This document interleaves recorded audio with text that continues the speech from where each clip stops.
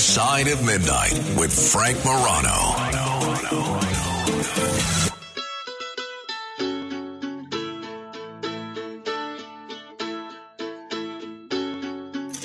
This is the AC Report.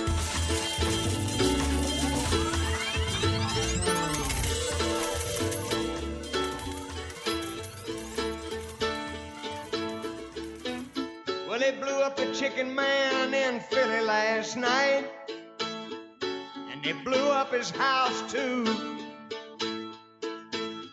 Down on the boardwalk, they're ready for a fight. Gonna see what them racket boys can do. Now there's trouble busting in from out of state, and the DA can't get no relief. Gonna be a rumble on the promenade, and the gambling commissioner's hanging on by the skin of his teeth. Everything dies, baby, that's a fact. But maybe everything that dies someday comes back. Put your makeup on, fix your hair up pretty, and meet me tonight in Atlantic City. Well, that's right. It is time for our weekly look at the most interesting 48 blocks in America. And as I alluded to, everybody is talking about the 3 W's. You have weed, which people are starting to say, well, maybe there's far too many weed shops in Atlantic City. You have the water park, which is opening this weekend. It kills me that I am not there to enjoy it. And you have whales or wind. They're sort of interchangeable in terms of the 3 W's. And it's looking like the Atlantic County commissioners are seeking to delay these wind farms, but some people want a full-out moratorium on these wind farms. That's one of the reasons I'm grateful to Bruce Afran, who is joining us. He is an attorney for several residents groups that are actually suing to stop these offshore wind farms. Bruce, thanks for getting up early for us. Oh, thanks, Frank. Glad to be here. Bruce, tell us about your lawsuit. Who are you representing? What are you trying to do? Well, Frank, I represent 3 major shore groups: Save LBI, Protect Our Coast, New Jersey, and Defend Brigantine Beach. And they've joined together in the first of a series of lawsuits to block these really close inshore wind farms, which will be 15 miles from AC and Brigantine and Ocean City. And they're going to be fully visible to anyone on the beach. They're right in the middle of whale migration corridors for the blue whale and the right whale, the rarest animals on Earth. And they're going to destroy marine habitats. The visibility argument is a potent one for me. You alluded to whales, and this is something person after person, Congressman Jeff Van Drew and many others, even just last week, Councilman Jesse Kurtz, they've all said they believe that there's a strong correlation between the beginning of the mapping for these wind farms and the whale deaths. Do you believe that, and do your clients believe that? Well, certainly we're concerned about it, and we're looking in to see what the correlation is.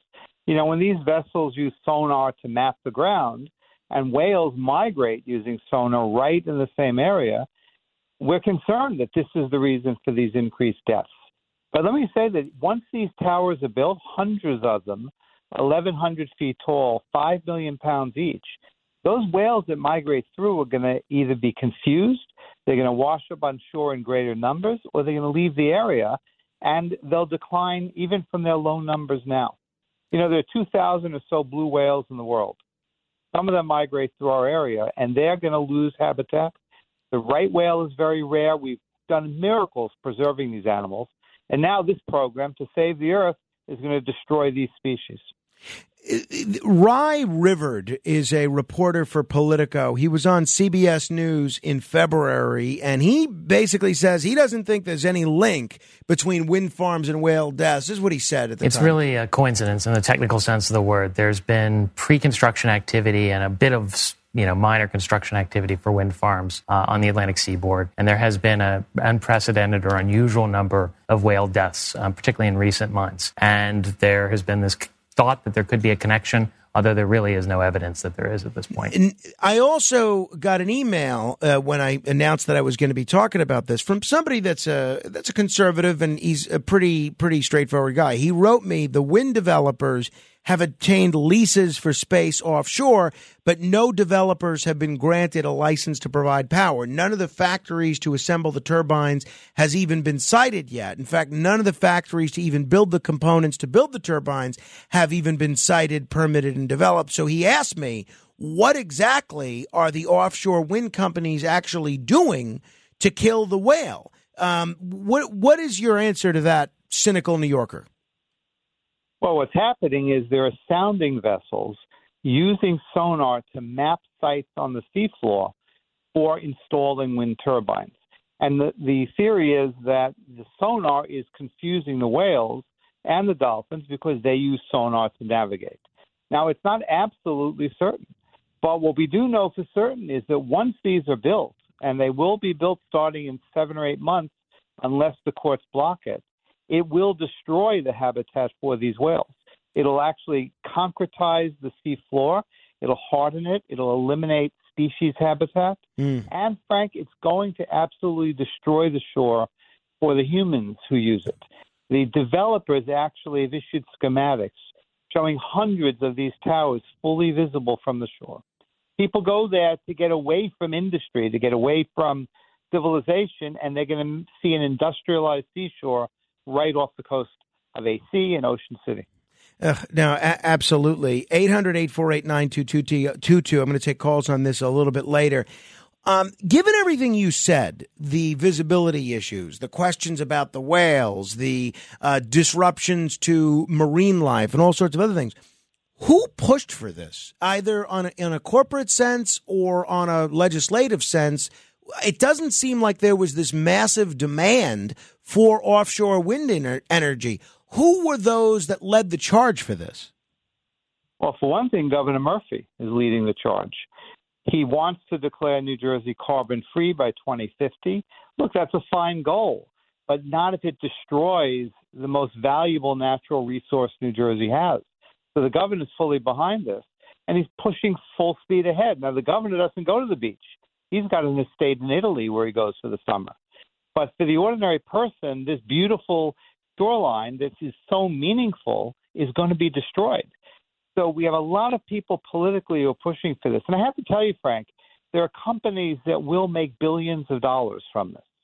This is not low-level industry. This is something that will bring in vast amounts of money to GE. It makes $13 million on every turbine. Wow. And they want to put up thousands on the East Coast.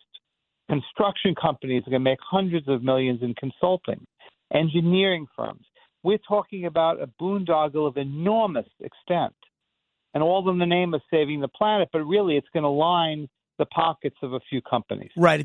Destroy our shoreline. It's a different type of going green than what it's being sold to the public as. That's the way of putting it. One of the criticisms that I hear of people who oppose offshore wind, whether it's for environmental reasons, whether it's for marine life reasons, whether it's for visual aesthetics, one of the things that I always say is, oh, those folks were always going to be opposed to wind energy, and the whale deaths, they're just using that as an excuse to oppose wind energy. Is there any truth to that, Bruce? Are the people that are leading the opposition to wind energy, say, people that tend to benefit from the energy status quo, as it were? You know, it's a nonsense argument. In fact, it's the fossil fuel companies that are investing in offshore wind. Atlantic Shores is 50% owned by Royal Dutch Petroleum. So the idea that somehow anti-wind people are somehow in bed with the oil companies is nonsense. It's the oil companies that are investing in this. And the truth is, those who are opposed to offshore wind are trying to save another part of the environment, the seacoast that we all treasure. We've worked very hard to preserve it, and now, in the name of protecting the environment, it's going to be destroyed. You know, something people don't realize, President Trump in 2020 exempted all of the seacoast south of Virginia from offshore wind. It's only the northern states that are bearing the burden of this. Interesting. I'm sure I knew that at the time, but I had forgotten that. So what has the Atlantic County Board of Commissioners done with respect to wind development at this point? What have they said? What have they done? Right. Well, in fairness, it's Mike Donahue is the attorney who is handling that case. But what they're doing is they're endorsing a resolution to fully mobilize and oppose this development. And I believe they're also moving in court to set aside certain preliminary approvals from the state. My group has now opposed the state's approval of the federal plan. The federal plan can't go ahead unless New Jersey's DEP approves it.